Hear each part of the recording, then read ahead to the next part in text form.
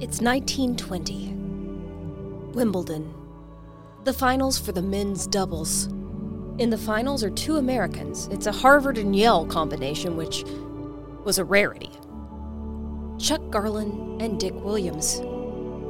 They had just beaten Bill Tindon and Bill Johnston, aka Big Bill and Little Bill, who had been dominating. It was an amazing upset. But now Wiliams and Garland had to beat Britain's Algie Kingscott and Ireland's Cecil Park. Many say Wiliams was just focused, quiet, even calling him the brains of the operation. He was controlled. And so the game went on. 4-6, 6-4, 7-5, 6-2. His serves were always returned, but he had one hell of a backhand. Wiliams was nimble and he played well with Garland. And to see him with his graceful stride, one might never know that just years before, he had woken up on the Carpathia with legs blackened from frostbite, the ship's surgeon telling him that it was necessary to amputate his legs. When Wiliams refused, he was an athlete after all, the doctor told him to not expect to be able to walk again. He had miraculously survived the sinking of the Titanic, and despite his great loss and pain, our Norris Wiliams, or Dick Wiliams, somehow clawed his way back, not only into the world of competitive tennis, but also with his monumental recovery. His story, 100%, proves that he was one of God's favorites. This is God's Favorites, a history podcast. We just finished up Titanic month on TikTok, so let's do a Titanic wrap-up with the story of R. Norris Wiliams.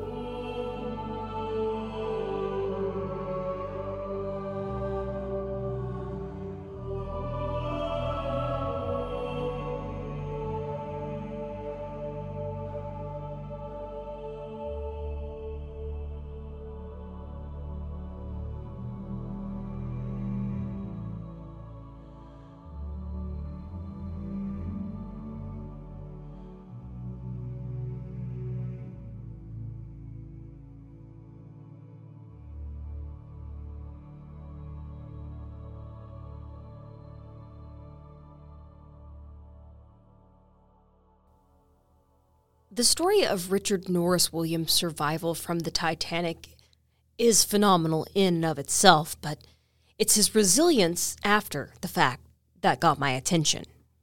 I covered this story for the first time last year on my TikTok channel during our Titanic month, which, if you don't know, is just me on my TikTok account for the entire month of April doing nothing but Titanic content. But Wiliams' story is one that had everyone in the comments of that video asking, why isn't this a movie? Why has Hollywood not done this yet, at least on a large scale? This has the potential to be Oscar gold because it has everything: adversity, catastrophe, triumph, and tragedy. So the best I can figure is if Hollywood won't do it, we'll just do it here on God's Favorites. Richard Norris Wiliams II, sometimes styled as R. Norris Wiliams or Dick Wiliams, was born on January 29th, 1891 in Geneva, Switzerland. Don't let the Swiss pedigree fool you. He was very American. How American is he? Well, R. Norris Wiliams, survivor of the Titanic and Wimbledon champion, is a direct descendant of Benjamin Franklin. Dick's family was from Philadelphia, of course, hence the Benjamin Franklin connection, and he was born to Charles Dwayne Wiliams and Lydia Biddle White. Dick Wiliams had an incredibly privileged upbringing attending boarding school in Switzerland. He spoke French, German, and displayed incredible athletic ability as a tennis player. Prior to his plans of attending Harvard to play tennis, he was already playing in matches across Europe. But it was purely coincidence that Dick Wiliams ended up on the Titanic at all. He was never supposed to be on that ship at all. But a bout of measles caused him to cancel an earlier voyage, and his father rebooked their tickets for the RMS Titanic in first class. Dick and his father boarded in Cherbourg, France on the second day of the voyage. And for the most part, as it was for all the other voyagers, it was a very uneventful journey until it wasn't.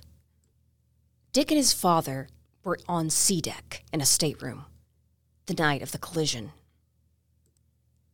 When it became evident that something was amiss, Charles and Dick left their stateroom to go investigate. If you have seen the 1997 film Titanic by James Cameron, there's a scene with Leonardo DiCaprio and Kate Winslet that plays out, and that particular scene was inspired by Dick Wiliams. In that scene, you see Leonardo DiCaprio and Kate Winslet burst through a wall with an axe, trying to escape steerage as the doors have been locked below. It's worth noting that that was never intentional lockage of steerage passengers. It just so happened that it trapped many people downstairs. As the pair walk down a hallway, a steward chases them, telling them they're going to have to pay for any and all damages, to which point they tell him, not so politely, to shut up. This is actually a variation on a situation with Dick Wiliams, a steward, and some passengers that were trying to get out of steerage. Initially, the steward was trying to knock down a door because there were some passengers from steerage trapped below deck. Dick leaves his father for a moment and puts his entire body weight into breaking down the door. It coincidentally knocks out part of the wall along with it, at which point the steward tells Dick Wiliams that he just destroyed White Star Line property, and Dick Wiliams' response was, okay. The steward told him he would have to pay for that, and Dick was like, well, bill me, I guess. Though I have never been able to confirm that any of those steerage passengers lived, there are some reports that one of the passengers that Dick Wiliams freed did survive the sinking. But, like many things in the aftermath, it's subject to confusion and hearsay. On this podcast, we have talked many times about how the lifeboats were being underfilled, and how there was a miscommunication between Second Officer Charles Lightoller and the captain, where he believed that he had been told women and children only, as opposed to Smith's order women and children first. I see a lot of people throw him under the bus for that, and well, that's just the gift of hindsight for most people.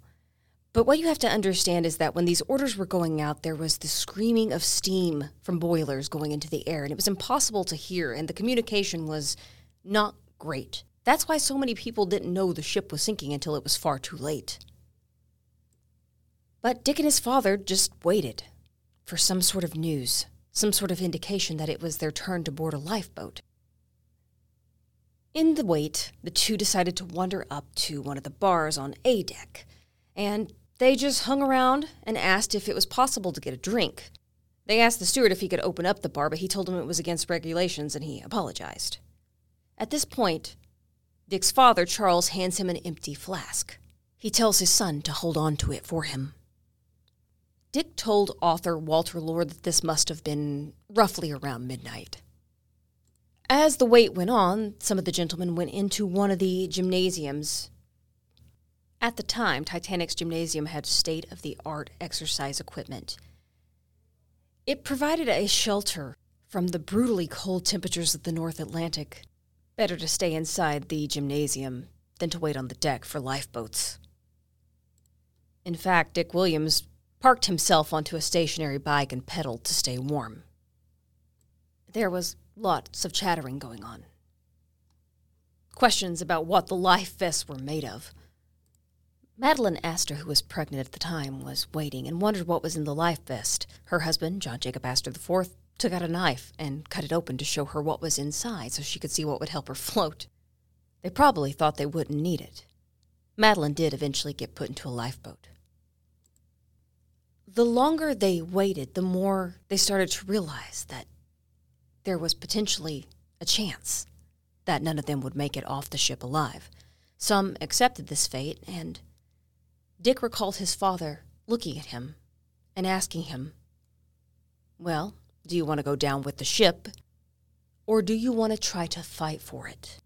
Wiliams was 21 at the time, young and strong and athletic.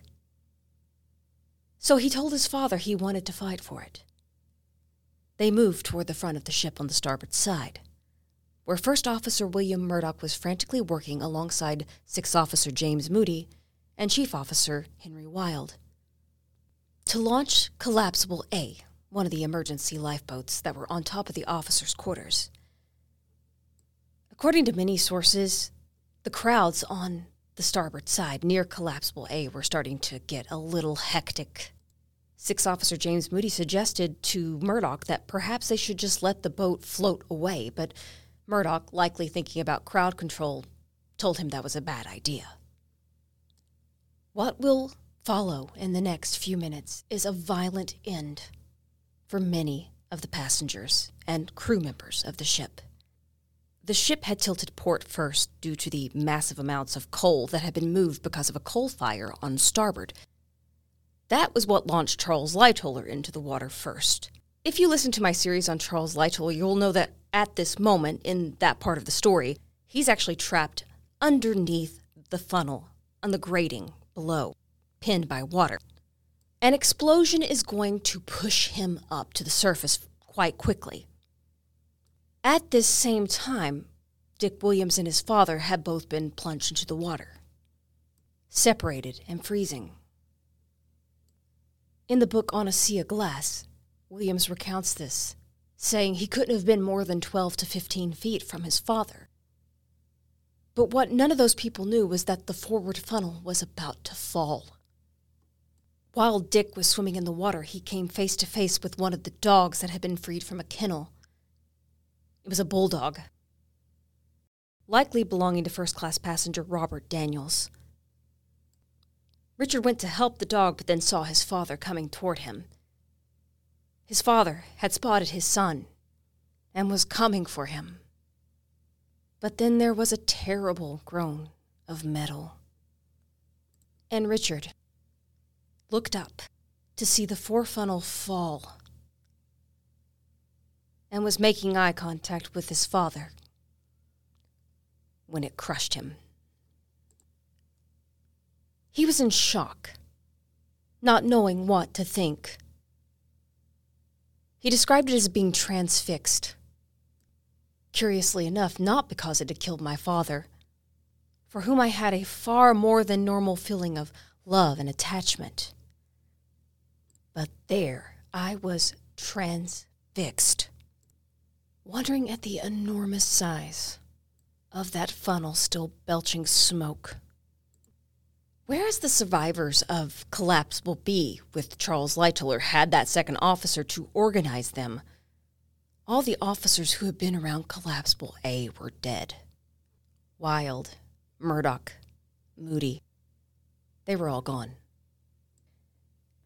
Collapsible A was a canvas-lined Englehart lifeboat, and if you imagine a stackable laundry hamper that has been pressed down, you can envision what happened to Collapsible A and the people that were on it initially. Some people had managed to climb in, about 30, maybe less. But the boat had not been unstacked all the way, and as such popped up, throwing people over the side into the freezing cold water. But somehow in the dark, Dick Wiliams manages to swim over and get inside of the lifeboat. Because of its state, it was full of cold water, 28 degrees Fahrenheit, freezing. Another passenger, Rhoda Abbott, had also managed to get in. She had been swimming with her son and got pulled under the ship in a whirlpool, she said, but was blown up to the surface by an explosion. Her son nowhere to be found. Norris said he had not been underwater very long. He had on a huge coat, but it had been made out of fur, so he tossed it aside because it was weighing him down. He also tossed off his shoes. He climbed up in Collapsible A after seeing it floating. When he first got in, he noted the water was up to his waist. Many people were holding on, and some just fell out of it. He later noted that his coat was found clinging to the side of the boat, so he eventually did get it back. When Fifth Officer Harold Lowe came upon them, he noted that 11 of them were still alive. Others were gone, freezing to death. Harold Lowe transferred Dick Wiliams into Boat 14, and from there he was taken to the Carpathia. His legs were blackened from frostbite, and it was very painful, he remembered. He noted that the ship surgeon on board the Carpathia was almost cheerful, far too eager to amputate his legs. He had been in and out of consciousness, but he very distinctly remembered looking at the doctor and saying, "No, I need those." The surgeon basically told Dick that he would never be able to use his legs again, to walk or play tennis. I'm not sure if he was operating out of sheer will or strength or even spite, but Wiliams was immediately up and trying to walk around. He required assistance to do it, but he knew he had to force circulation back into his legs. This is just the beginning of a painful recovery process. Dick was already processing the trauma of losing his father. He was dealing with a hefty dose of survivor's guilt, thinking of the bodies of the dead that surrounded him in the water, including that of his father's, and the people who were with him in the boat who couldn't hold on any longer. Wiliams walked the deck of the Carpathia every 2 hours, trying to force blood to flow into his legs. He was doing this without the guidance of a physician. He was just forcing himself to do something, to focus on something other than his sadness, his trauma. And he would do this and continue to work on walking for 12 long weeks until he was back on the tennis court. He was at the Longwood Challenge Bowl. He made it to the 4th round when he was suddenly confronted with this shadow, this painful memory. You see, Wiliams' opponent in that 4th round was Carl Bear. And Carl Bear, just like Dick Wiliams, had survived the sinking of the Titanic. The circumstances that had led Bear to being on the Titanic were a little bit different than Wiliams. There's a great New York Times article about this matchup. 2 young men beat the odds and survived the Titanic. And what do you know? Months later, the pair are facing off on a tennis court. While measles had been the reason that Wiliams had to delay his trip, it turned out that Bear had switched his ticket when he found out that a romantic interest, a 19-year-old woman named Helen, was going to be on the maiden voyage. Unlike most male passengers, Bear had actually been able to get into a lifeboat with Helen, and they both survived and married later on. Bear would tell other family members that they needed someone to row the boat, and he helped out. It took 5 sets. 0-6, 7-9, 6-2, 6-1, 6-4. Bear, at the age of 27, would beat Dick Wiliams. But it wouldn't be the last time the two would meet. And there was no animosity between the two. In fact, Dick would recall that Bear was particularly nice to him on the Carpathia. Bear would also suffer from survivor's guilt, especially in regards to being one of the men who was rescued. To quash some of the shame he felt, he did testify on behalf of a group of steerage passengers who were filing a class action suit against the White Star Line. In fact, he testified against White Star Line Chairman J. Bruce Ismay. At the end of all this, the plaintiffs would win $663,000 for loss of life and possessions. The two would meet up again in 1914 at the United States Championships. Because of his youth and tenacity, Dick was pretty much back to his prime form. And during the straight sets, Wiliams would defeat Bear. He would beat Maurice McLaughlin in the finals of that year, winning, and Bill Johnston in the 1916 finals. There is a brief pause in his tennis career here. He would enlist in the U.S. Army ahead of World War I. Given the tenacity I have described thus far, it should be no surprise to anyone that Wiliams was a hero during the war. He was an artillery officer who fought in the Second Battle of the Marne. Not just fought, excelled. He was awarded France's Croix de Guerre and Chevalier de Légion d'Honneur, 2 of the most prestigious medals in France. You can read some of his letters. Wiliams' letters are kept at the University of Pennsylvania. They document his wartime experience, and it's noted by the university that Wiliams was always aware of the history he was involved in. He seemed to end up in a lot of major historical events by no fault of his own, but when he was in World War I, he would remember to collect things, keep them. Things like aerial reconnaissance photographs and outdated instructions. He kept his maps, his letters, and he donated them at the end of his life to that collection. The historians over the collection even note that because his original diaries were in terrible condition, Wiliams turned around and transcribed every entry from April 1917 to May 1919, just for clarity.